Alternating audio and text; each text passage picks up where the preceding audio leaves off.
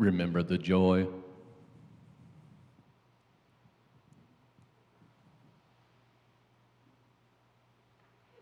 You've forgotten the joy. What was that? You heard something? Well, I thought I did. Twice. What was it? This thing you heard? A voice. And it said, "Remember the joy." The first time. And then it said, "You've forgotten the joy." Did you hear it?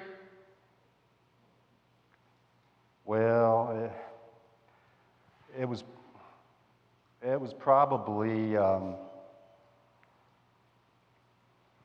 yeah, I heard it. Hey, wait a minute. Am I on candid camera? Where'd you hide the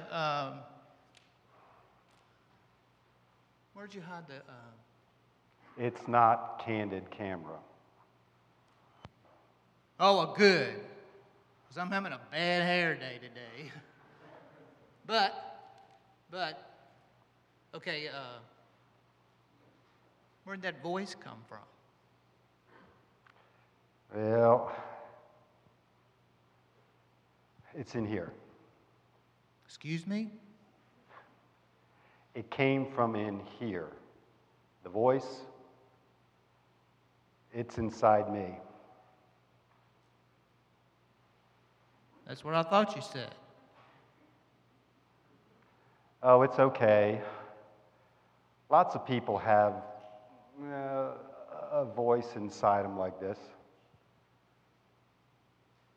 Oh, sure. I have a voice like that too. It says weird stuff sometimes. Like, "Take that last donut, you deserve it." Or, "Say 5 more minutes, just 5 more minutes." It's not that kind of voice. Okay, so what kind of voice is it then? Well, it's kind of supernatural. Super who? Superman, like? Super Xena warrior princess? I hate to bust your bubble, but things like that they're fake. You know, it's like, special effects. No, it's for real. The voice, it's real. I thought I was the only one who ever heard the one inside of me, though, but it's real.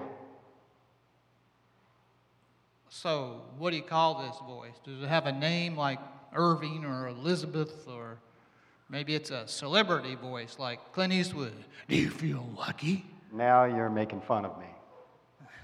Oops. Sorry, man. No. I'm really interested. Tell me more. Well, people call it different names. The Comforter, the Helper, the Holy Spirit. I guess some folks might even identify it as the voice of God. The voice of God?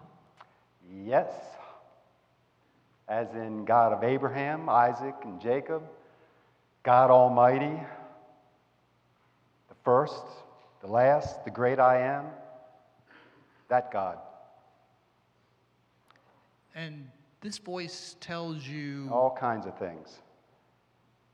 Just like right now, he was reminding me of something in the Bible. That verse about "Restore to me the joy of your salvation." Psalms. I think it's in Psalms. Yeah.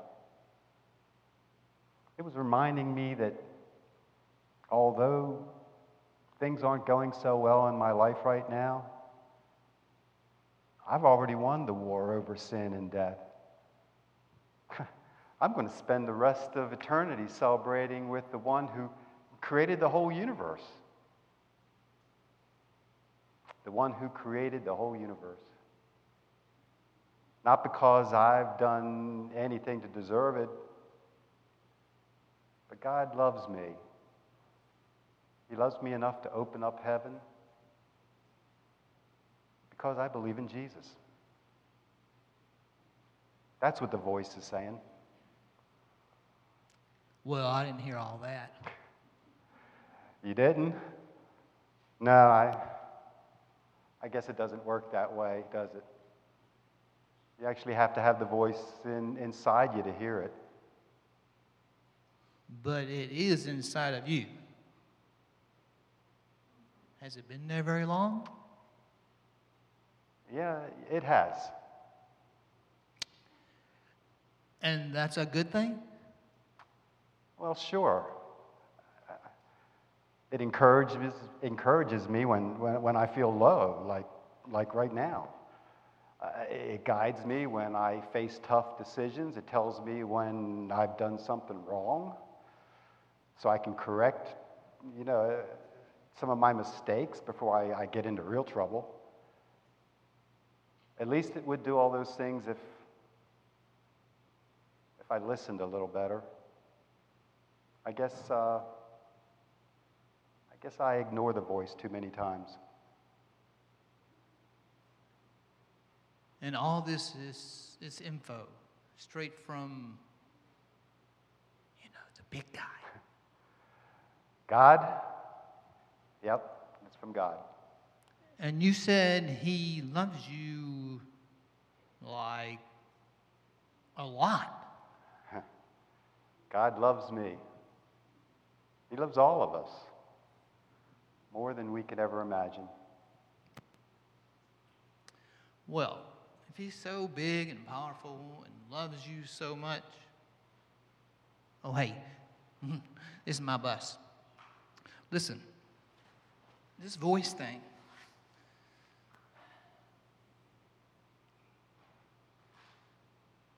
it's a pretty good thing. It's a pretty good deal. I think you should probably pay more attention to it. Well done, my child. Well done.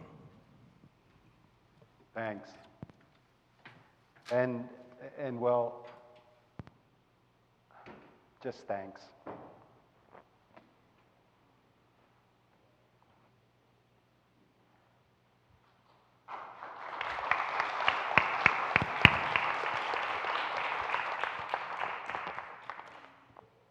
When God's Spirit speaks to us, when we hear that voice down deep on the inside, it is always repetitive and it's kind.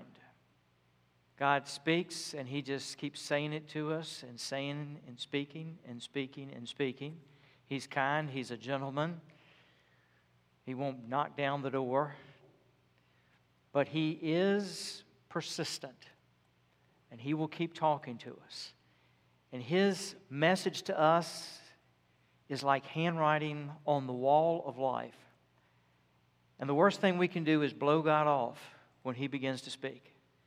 The best thing we can do is listen and do whatever He's telling us. I'd like you to turn in your Bibles this morning to the book of Daniel chapter 5. Book of Daniel chapter 5. Because we're going to see here in Daniel chapter 5 a young ruler by the name of Belshazzar. Belshazzar had a hard time listening to the voice of God. He chose to make the wrong decision, and that is to blow off what God was trying to say to him. So when the handwriting is on the wall, when God is speaking to us, we need to listen and listen well and respond to whatever He's saying when that handwriting is on the wall. Allow me to give you some background, and then I'm going to sort of walk you through some of the story of Daniel chapter 5, and then we're going to begin, we'll kick in with verse 13. In 539 BC, it's where this story takes place. in the nation of Babylon, which had been up to that point the greatest military, political power in the Middle East and thus on the face of the earth, or at least the known world at that time.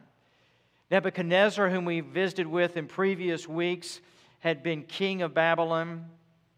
The first Nebuchadnezzar had passed off the scene. You have a second Nebuchadnezzar that comes on. His name is actually, his name always is challenging to pronounce, Nabonidus.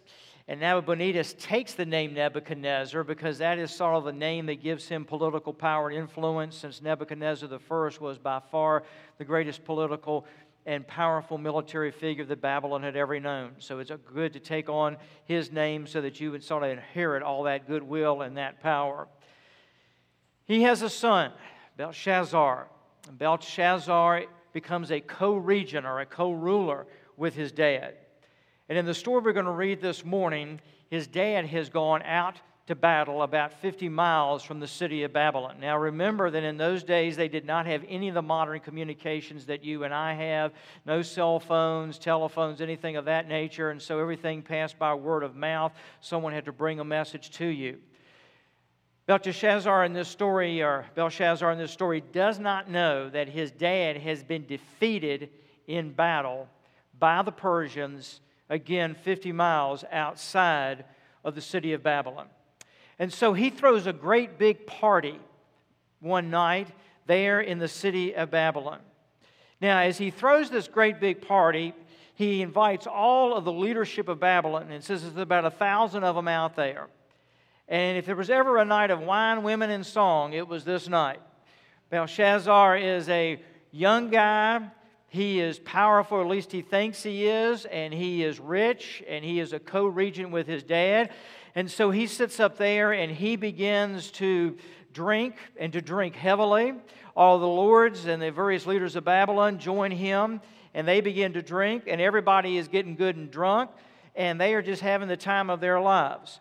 Now, what he does not know, while they are drinking and living it up that night, is that the Persian army has defeated his dad and is on the plains of Babylon getting ready to attack the city. Now, archaeologists and historians of the Middle East have discovered some fascinating information that's not contained in the book of Daniel, but helps to set up this story. The city of Babylon was not only the most mighty military power of its day, but it had been built with a defensive system that was almost impossible to be able to defeat. In those days, you would build a city and put walls around it, and if you constructed your walls thick enough and structured them just right, it would make it very difficult for an invading army to attack and take your city. And the walls of Babylon were basically impregnable. It was impossible. They were so thick, and the way they were constructed, it was just impossible for an invading army to attack the city and take it. And the Persians understood that. But as in any defensive scheme, there's always a weakness. And Babylon had a weakness that the Babylonians didn't recognize. They had built the city so that the Euphrates River flowed literally underneath the walls of the city, into the city, and through the city, so that the people had a ready source of water. Now, the Babylonians thought, hey, by doing this, even if we are surrounded and they lay siege, we will always have water. Well, the Persians outsmarted them. After Cyrus had taken and defeated his dad, they went upstream from Babylon, dammed up the Euphrates River so that the riverbed had no water in it, and then they marched down to the city, marched underneath the walls of the city, and marched into Babylon totally unopposed. And that sets up the story as we're going to look at it. Now, again, King Belshazzar is sitting up in his big party. He's having the time of his life. There, he's drinking it up, and nothing like getting full of alcohol to get yourself thinking that you're really something. And the more he drinks, the more arrogant he becomes. And so he knows that there are these vessels, these gold and silver vessels that were taken years ago by Nebuchadnezzar I, brought into the city from the temple in Jerusalem. And he orders for these goblets of silver and gold taken from the temple in Jerusalem to be brought in there, and they begin to fill them with wine, and they begin to drink from these goblets, and they begin to offer, if you will, toast to the false gods of Babylon. This is utter blasphemy. This is utter arrogance. And also, as they were doing this, it was their sort of way of saying that the gods of Babylon are greater than the God of the Israelites. In fact, as they drank from these goblets, it was sort of a physical way of saying that Yahweh, the God of Israel, is subject to the gods of Babylon. So they're just sitting back there having a big time. And all of a sudden, this hand appears. And the hand begins to write on the wall. Now, in archaeological excavations that they have done of the throne room of the kings of Babylon, they have discovered that the walls of that throne room had white gypsum plaster on them, which would have been perfect to write on. And this hand appears and he begins to write.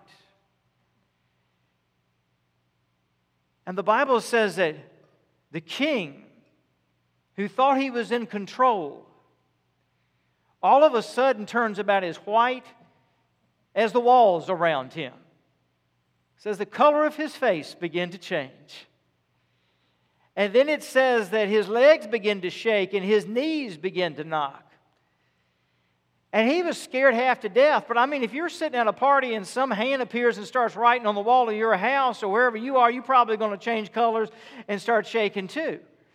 And so Belteshazzar is watching this and he just doesn't know what in the world is going on. And when the hand finishes writing on the wall, he wonders, what in the world is the message here? So he calls for all of the magicians and enchanters and everybody that he can get who is a wise man in Babylon. And he says, give me the interpretation. Well, they're looking at it and they're trying to read it and they cannot figure out for the life of them what has been written on the wall. Well, the queen mother is passing past the banquet hall and she hears what's going on and begins to discern what's happening. And so she goes into the banquet hall and she goes up to her son, the king, and she says, "O king, live forever." If you were a mom, wouldn't you just hate having to say something like that to your adult son? But anyway, I think you'd be more tempted to say, you better listen up, bud. But she says, "Here, O king, live forever." And then she says, "I understand that you cannot understand what has been written on the wall. But there's a guy, years ago, that gave an interpretation to Nebuchadnezzar of a dream. And he's got the spirit of the gods in him. His name is Daniel, named Belteshazzar. Go get Daniel. I bet he can give you the interpretation." As best Bible scholars can tell, Daniel was an old man at this time, probably pushing 80 years of age. And they bring Daniel in. Now, when Belshazzar looks at Daniel, he greets him by saying, "Oh, you are one of the exiles from Israel," which is a put down. It's his way of saying, "Oh, you're one of those little raunchy, nasty exiles. Look at you." But I understand, Belteshazzar says, that the spirit of the gods is in you. And you have the ability to tell the interpretation of dreams. Look at this, what's on the wall, and give me the interpretation, if you will. And that's where we will join the story, verse 13 of Daniel chapter 5. Then Daniel was brought in before the king. The king answered and said to Daniel, "You are that Daniel, one of the exiles of Judah, whom the king, my father, brought from Judah. I have heard of you, that the spirit of the gods is in you, and that light and understanding and excellent wisdom are found in you. Now the wise men, the enchanters, have been brought in before me to read this writing and make known to me its interpretation. But they could not show the interpretation of the matter. But I have heard that you can give interpretations and solve problems. Now if you can read the writing and make known to me its interpretation, you shall be clothed with purple and have a chain of gold around your neck, and shall be the third ruler in the kingdom." That is Nebuchadnezzar or his dad Nabonidus, then him, and then Daniel.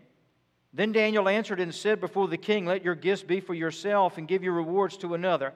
Nonetheless, I will read the writing to the king and make known to him the interpretation. O king, the Most High God gave Nebuchadnezzar your father kingship and greatness and glory and majesty. And because of the greatness that he gave him, all peoples, nations, and languages trembled and feared him. Whom he would, he killed, and whom he would, he kept alive. Whom he would, he raised up, and whom he would, he humbled. But when his heart was lifted up, and his spirit was hardened, so that he dealt proudly, he was brought down from his kingly throne, and his glory was taken from him. He was driven from among the children of mankind, and his mind was made like that of a beast, and his dwelling was with the wild donkeys. He was fed grass like an ox, and his body was wet with the dew of heaven, until he knew that the Most High God rules the kingdom of mankind, and sets over it whom he will. And you, his son, Belshazzar, have not humbled your heart, though you knew all this, but you have lifted up yourself against the Lord of heaven, and the vessels of his house have been brought in before you. And you, your lords, your wives, and your concubines have drunk wine from them. And you have praised the gods of silver and gold, of bronze, iron, wood, and stone, which do not see or hear or know. But the God in whose hand is your breath, and whose are your ways, you have not honored. Then from his presence the hand was sent, and his writing was inscribed. And this is the writing that was inscribed: Mene, Mene, Tekel, Parsin. This is the interpretation of the matter. Meaning, God has numbered the days of your kingdom and brought it to an end. Tekel, you have been weighed in the balances and found wanting. And Perez, your kingdom is divided and given to the Medes and the Persians. And Belshazzar gave the command, and Daniel was clothed with purple.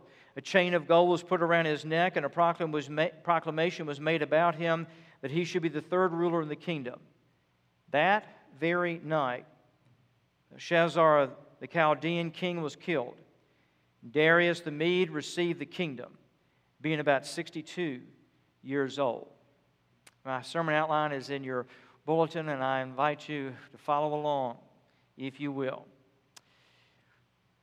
When God speaks to us, when the handwriting is on the wall, the best thing we can do is listen, and listen carefully to what God is saying.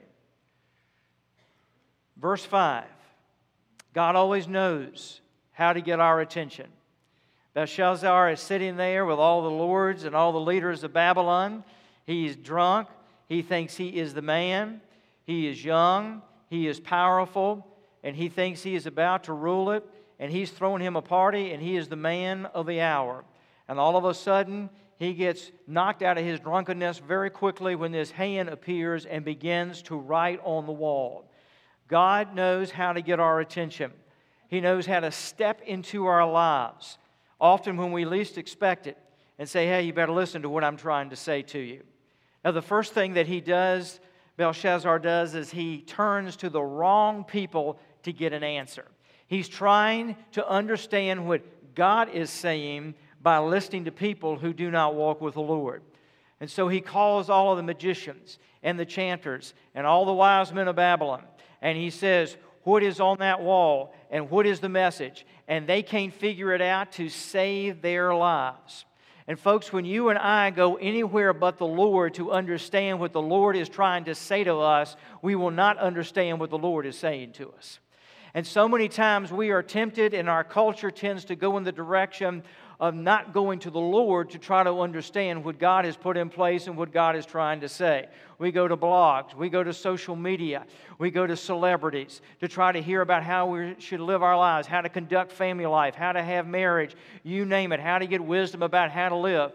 Turn on the radio, turn on the television, go on Facebook, etc., and you can see all kinds of comments and ideas about how to live your life.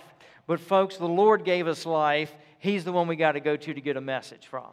And when we go anywhere else but the Lord, we're going to end up as frustrated and as confused as Belshazzar was. He was looking in the wrong place to try to understand what God was saying to him. and listening to God and those folks who walk closely with Him and seeking godly wisdom is the only place that you and I are going to really learn and understand what God is trying to say to us. And so he's in that total state of confusion. He's allowed pride to rule his life and to take over his life. Notice it says that he's drinking it up. And you know, so often when we get arrogant and when in society and culture, drugs, alcohol, etc., are what Satan uses to create pride, arrogance, and to get us totally off the game of what the Lord wants to do in our lives. Now, as I said, his dad had been beat by an invading army of Persia 50 miles away. He didn't know that. But you see, the problem he had that night was that the only person who could bail him out of the mess he was about to get into was God. And that was the one person he wasn't listening to. Little did he know as he sat up there holding that party that the waters of the Euphrates had stopped running into Babylon. As the evening progressed, he had no idea that that army of Persia was literally up against the walls, marching underneath the walls in that muddy riverbed, making its way into the city. Apparently he had no guards, no one posted, waiting, looking, listening. They thought the army was a long ways away. God knew the time had come and it was over with for him. And what Daniel says to him is very interesting. He says, Belshazzar, you're dead. And you know the story, Belshazzar. Your dad was the king, and he had all the power. And for 7 seasons, we saw this last week in Daniel chapter 4, your dad lived out in a field. Hair grew all long. Fingernails the size of what a hawk would have. Lost his mind. He was out there living like an animal, smelling like an animal, looking like an animal. And God humbled him. And you know that story. Now, he had either heard the story from his dad, or he may have been old enough to have looked out the window and seen his dad acting like a fool. Talking, acting, smelling like an animal. Is that your dad out there? Well, let's just talk about something else. You know, Dad's a little off. Been off for a while. And Daniel looks at him and he says, you saw this. You knew this. You know what humbleness is. You know how your dad humbled himself before God. And you have totally ignored it. In fact, you've taken it a step higher. You have blasphemed God. You have blown God off. And tonight, you're going to lose everything. Folks, there is a principle here, and the principle is this. The judgment of God in a person's life and the swiftness and severity of that judgment is in direct proportion to the truth that they have known and been exposed to. Belshazzar had been exposed and had known tremendous truth from God, that he needed to walk in humbleness, and he had blown God off. And so this night, even though he was a young man, God was saying, tonight you're going to be judged. Tonight you're going to lose the kingdom. Tonight the judgment of God is going to fall on you. Tonight you're going to lose your life. And you see, the more truth we have exposure to, and we know, and the more we reject that truth, the more severe is going to come the judgment of God, and the swifter comes the judgment of God. Now let me pause before I go any farther in this message. Because preaching the judgment of God is not something that we preachers enjoy doing. And it is not something the congregations enjoy listening to. And we pretty much have that most everything, a lot of what's being said today doesn't even touch the issue of the judgment of God. We talk a lot about the love of God and the mercy of God as we should, but we don't ever talk much about the judgment of God. But folks, we have got to investigate and understand the whole counsel of God, not just the counsel of God that we like. Belshazzar had blown God off, and tonight he was going to pay the results of that. Verses 23 through 30. Daniel looks at him and says, Belshazzar, the God in whose hand you are holds your breath. You think you run the show, you think you control it, but God controls even the breath that's coming out of your mouth. You are in His hand. You don't tell God who He is, and you don't tell God how He runs this world or even runs your kingdom. God tells you who He is. God tells you how He functions and how He acts. God tells you how your kingdom is going to be run. We don't define God to God. We don't define God to ourselves. God is in control, and He defines to us who He is. Belshazzar thought he could tell God, hey, I'm in control here, and my gods are in control, and I run the show, and my gods run the show here in Babylon. And God proved to him that night, no, you don't run the show, and you don't tell me who I am and how much power I've got and how much power I do not have. I run the show of your kingdom. It's not your kingdom ultimately, it is mine. And notice what he says to him in the interpretation of this dream. God has numbered the days of your kingdom and brought it to an end. God has determined your kingdom's history. Notice verse 27, you have been weighed in the balances and found wanting. Now the word weighed there is a term that means to evaluate something. And what he's saying is, Belshazzar, God has taken you and He has evaluated your life. He's evaluated your attitudes. He has evaluated who you are. And you've come up short. You have come up short. And because of that, you are going to lose your kingdom tonight. Romans chapter 14, verses 10 through 12 was read earlier. Listen to the words again. Why do you pass judgment on your brother? Or you, why do you despise your brother? For we will all stand before the judgment seat of God. For it is written, as I live, says the Lord, every knee is going to bow to me, and every tongue shall confess to God. Then each of us will give an account of himself to God. Verse 12, so then each of us will give an account of himself to God. The Apostle Paul, writing to the church at Rome, is saying, the day's going to come when all of us are going to stand before the Lord and we're going to be evaluated just like Belshazzar was evaluated. We will give an account before the Lord as to how we lived our lives, as to how we responded to the Lord, as to how did we choose to respond to the truth that God gave us. And Daniel looked as the messenger of the Lord that night to Belshazzar, and he said, listen, you have been evaluated and you have come up short. And you're going to face the judgment of God because you have come up short. And folks, all of us someday are going to stand before the Lord and we're going to be evaluated.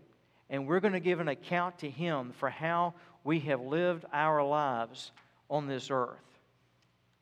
Jesus said in Matthew's Gospel, chapter 16 and verse 26, for what will it profit a man if he will gain the whole world and lose his own soul? For what will it profit a man if he gains the whole world and loses his own soul? You see, the greatest loss that Belshazzar had that night was not his kingdom. He lost his kingdom, but he lost his soul before he lost his kingdom.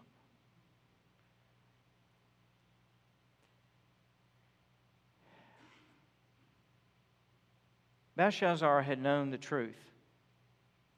He knew he was supposed to humble himself before the Lord, and he absolutely refused to do it. And he kept blowing off the truth of God and the patience of God and the mercy of God until it was too late. And there comes a day when it's too late. God extends His grace to us and extends His grace to us and extends His grace to us. But if we continuously ignore the Lord, blow off the Lord, there comes a day when we have crossed the line. Billy Graham years ago told the story, the fictitious story, but to illustrate a point, that Satan brought his demon advisors together. And he asked them, he said, what do we need to do to keep people from coming to know Jesus as their Savior? And one demon said, well, tell them God doesn't exist. And another one said, tell them that the Bible isn't the Word of God. And the devil looked at them and says, well, that's good, but I think we can do better. Finally, one demon said, just tell them they got more time. Just tell them they've got more time. And Satan responded and said, that's it. We'll just tell them they got more time. When I was in my first pastorate, I served as a chaplain on the side at Prince William Hospital in Manassas. And one morning, Monday morning, I received a phone call that there was a gentleman who was very ill, and they needed the chaplain for the week to come and visit him. And I remember going into that man's room. I never met him before. I walked in and I introduced myself to him, and I began to talk with him. He was quite ill. They had told him that there was a good chance that he would not live through the week. And I remember standing there and talking to him, and he was caught up in all this anger about some guy from his past who hadn't paid him back a certain amount of money. And I talked with him and I invited him to trust Christ. But every time I would try to point him to Jesus, he would point the conversation back at this guy in his hatred of this guy in his money. And I remember standing beside his bed thinking, you are dying. You have been told that you're going to die.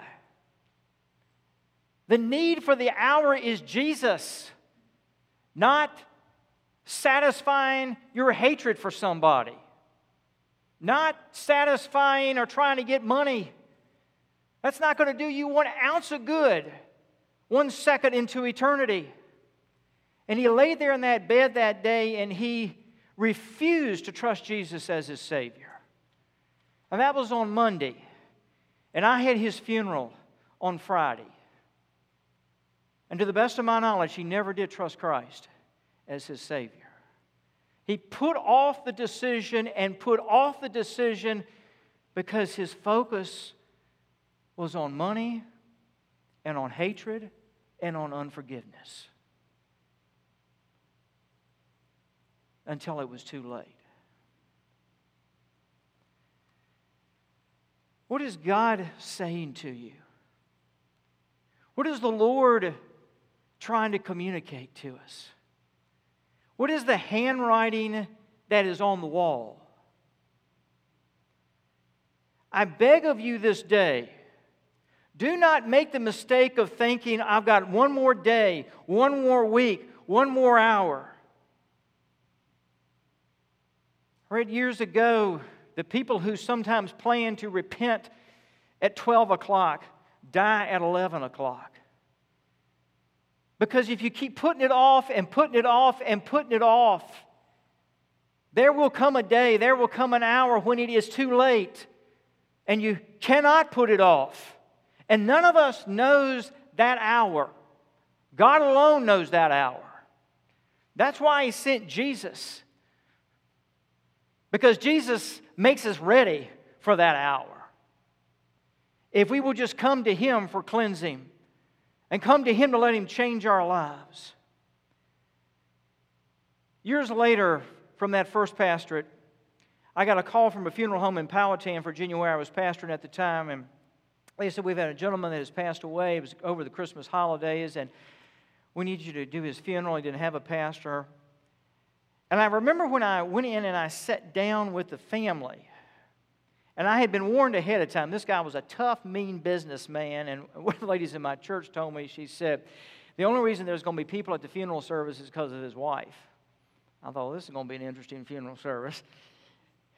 Because people liked her, but he was really bad. And I sat down with the family and I said, could you all give me some memories of your father and your grandfather? And it was dead silence in the room. And I thought, well, they just didn't understand my question, so I'll just ask it again. So I said, can you give me some memories of your father and your grandfather? And they were just dead silence in the room again. And I thought, oh, this is not going to be a fun funeral service to conduct. And then someone handed me a letter that he had written. This gentleman had passed away from cancer. And they said, this is a letter that he wrote primarily to his family and to folks, and would you read it at the funeral service? I took that letter and I began to read the letter. And I can't give you the words verbatim. It was basically to this effect. I know that I really screwed up. And I know that I really hurt a lot of people. And this disease has taught me the mistakes that I have made. And I apologize. And I apologize to my family. And I remember standing in the funeral service and reading that letter and just feeling the whole atmosphere in the room change. You see, he woke up before it was too late. And he got right with God before it was too late. And he sought to get right with people through that letter before he left this earth. What is the handwriting that God has on the wall of our lives? What is He saying to us this day? That we don't need to blow it off and ignore it. We need to listen and do what God is asking and even begging us to do. Let's pray. Father, you love us, and you speak to us because you love us. But then we have to choose to listen. God, help us to listen. And Lord, for the amount of truth that we've been given, we are responsible for that truth. Jesus, help us to say yes to you. And thank you, Lord, that because of Jesus, we can move from the throne of our life to letting you be on that throne. We can get on our knees instead of standing up in your face. And Jesus, we can find the forgiveness and the compassion and the embrace that you have for us if we will just humble ourselves before you. We don't have to make the mistake that king made so long ago. With our heads bowed and our eyes closed, if you're here today, or if you're listening through any of the ways that this service goes out, through radio, through social media, what is God saying to you?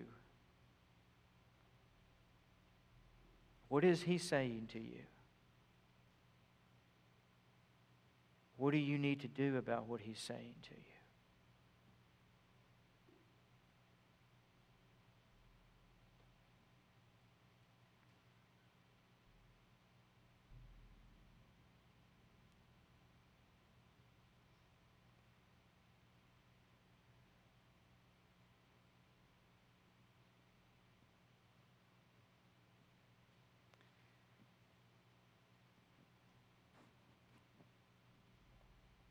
And if you need to give your life to Him this day, allow me to encourage you to just pray a simple prayer. Lord Jesus, today, I want to follow you. And Lord, the best I know how, I turn my life over to you.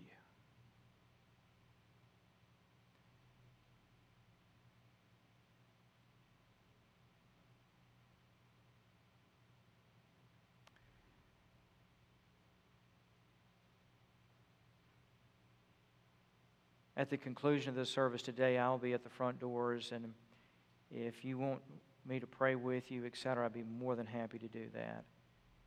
Or talk with you about any spiritual matter. Jacob, our youth minister, is available also. He'd love to talk with you